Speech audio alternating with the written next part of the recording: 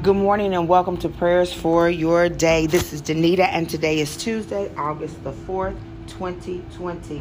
As always, I give thanks to God for you, for what He's doing in your life and in the lives of your loved ones, all of whom are connected to you. Everyone that you deal with, on a consistent basis, are connected to you. The people in your house are connected to you. Your family members are connected to you. Your friends are connected to you. The people that you work with are connected to you. Your neighbors are connected to you. Everyone that you touch, whether directly or indirectly, is connected to you. So your life matters. Your prayer life matters. The life that you live in front of them matters. The words that you speak matters. Everything that you do matters because you are connected in the spirit. And so it is important for us to live a life that is pleasing unto God, not necessarily unto man, but a lifestyle that's pleasing unto God. How do we know what's pleasing unto God? We read His word. We spend time in His presence. We ask questions and we wait on answers. And so with that being said, we're talking about relationships and we're going to start with 1 Samuel. We're in verse 19. And I'm going to skip around because I want you to know, and this is a word for someone, your enemy can start out one way towards against you, but God can turn it at any minute. So just know that a lot of times we get worried and we get anxious about things because we see the enemy coming. But we have to realize, just like God had Moses part the Red Sea, just while the troops were advancing, just as, they were advancing on the children of Israel, and it looked like the enemy was going to overtake them. That's when Moses struck his rod and the sea parted. And we see that time and time again throughout the word, that is just when the enemy is about to overtake you, that's when God steps in. So when we read 1 Samuel 19, chapter 8, it says, once more war broke out and David went out and fought the Philistines. This is after he made an oath that nothing was going to happen to David. Once more war broke out and David went out and fought the Philistines. He struck them with such force that they fled before him. But an evil spirit from the Lord came upon Saul, and he was sitting in his house with his spear in his hand. While David was playing the harp, Saul tried to pin him to the wall with his spear. But David eluded him as Saul drove the spear into the wall. That night, David made good his escape. So then I'm going to skip down. This is when David goes to Michal, who is also Saul's daughter.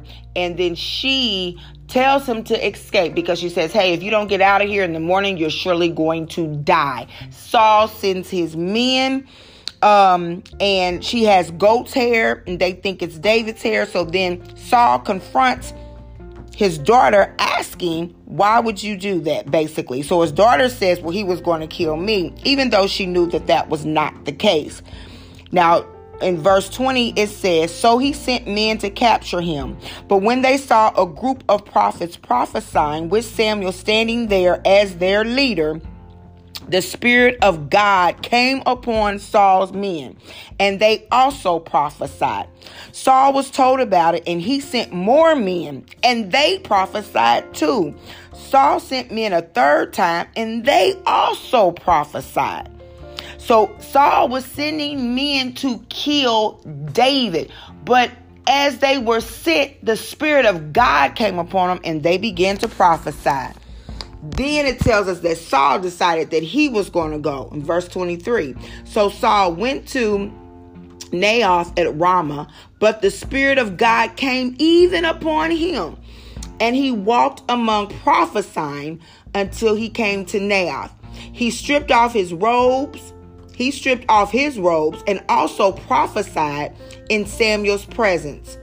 He lay that way all that day and night.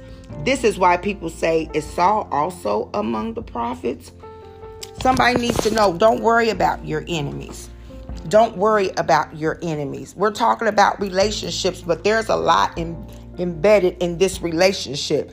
So even when people who you were once close to turn on you and they're coming after you with everything that they have, God is telling us today we are not to worry about our enemies. Let us pray. Father God, in the name of Jesus, hallelujah, we magnify your name. We thank you. We glorify you, oh God. We give you all honor and praise that is due your name, in your name alone. God, you are our King. You are our Lord. You are our shepherd, and we shall not want. Lord, your word said that even when my enemies chase after me, they stumble and fail. In the name of Jesus, God, we declare and decree on today that the enemies who are chasing after us are stumbling and falling. We declare and decree, oh God, on today that our enemies that have come to do us no good will, that the Spirit of Lord will overtake them in the name of Jesus, and they will prophesy and they will cry out, what must I do to be saved? And they will apologize, oh God. Hallelujah. They will repent not only to you, oh God, but they'll even tell us they're sorry for the wrongdoing in the name of Jesus. God, we thank you that your word says that no weapon formed against us shall prosper, and that every tongue that rises up against us, thou shalt condemn. For this is a heritage of those who love the Lord. Lord, we thank you for our heritage in you. Hallelujah. We thank you, oh God, that you are our Father and that you left us a heritage that we can depend on, a heritage that we can count on, a heritage, oh God, that we don't have to look for. It's already been given to us. So God, we receive the heritage of the Lord in the name of Jesus. We receive the authority, the power, and the dominion that you have given us in the earth on today in the name of Jesus. So God, on today, we come in agreement with your word that you would arise, oh God, and that your enemies would be scattered in the name of Jesus. The enemies of your people, the enemies, oh God, of Jerusalem, in the name of Jesus. The enemies, oh God, on our workplace, the enemies, oh God, even in our home. Hallelujah. The enemies, oh God, that try to attack our mind, the enemies, oh God, that tell us what we should have done and could have done, in the name of Jesus. Oh God, we thank you that you are our Father, and that your word says that you would contend with those who contend with us. So God, we thank you that in you we have victory over every battle, over every enemy, over every lying tongue that's been spoken against us, oh God.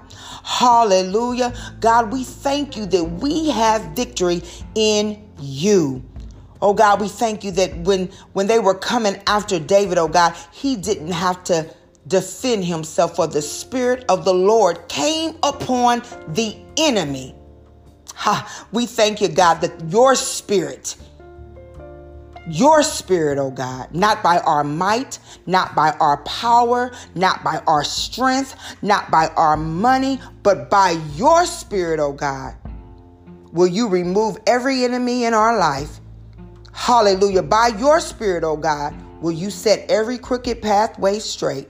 By your Spirit, oh God, hallelujah, will you bring light into darkness.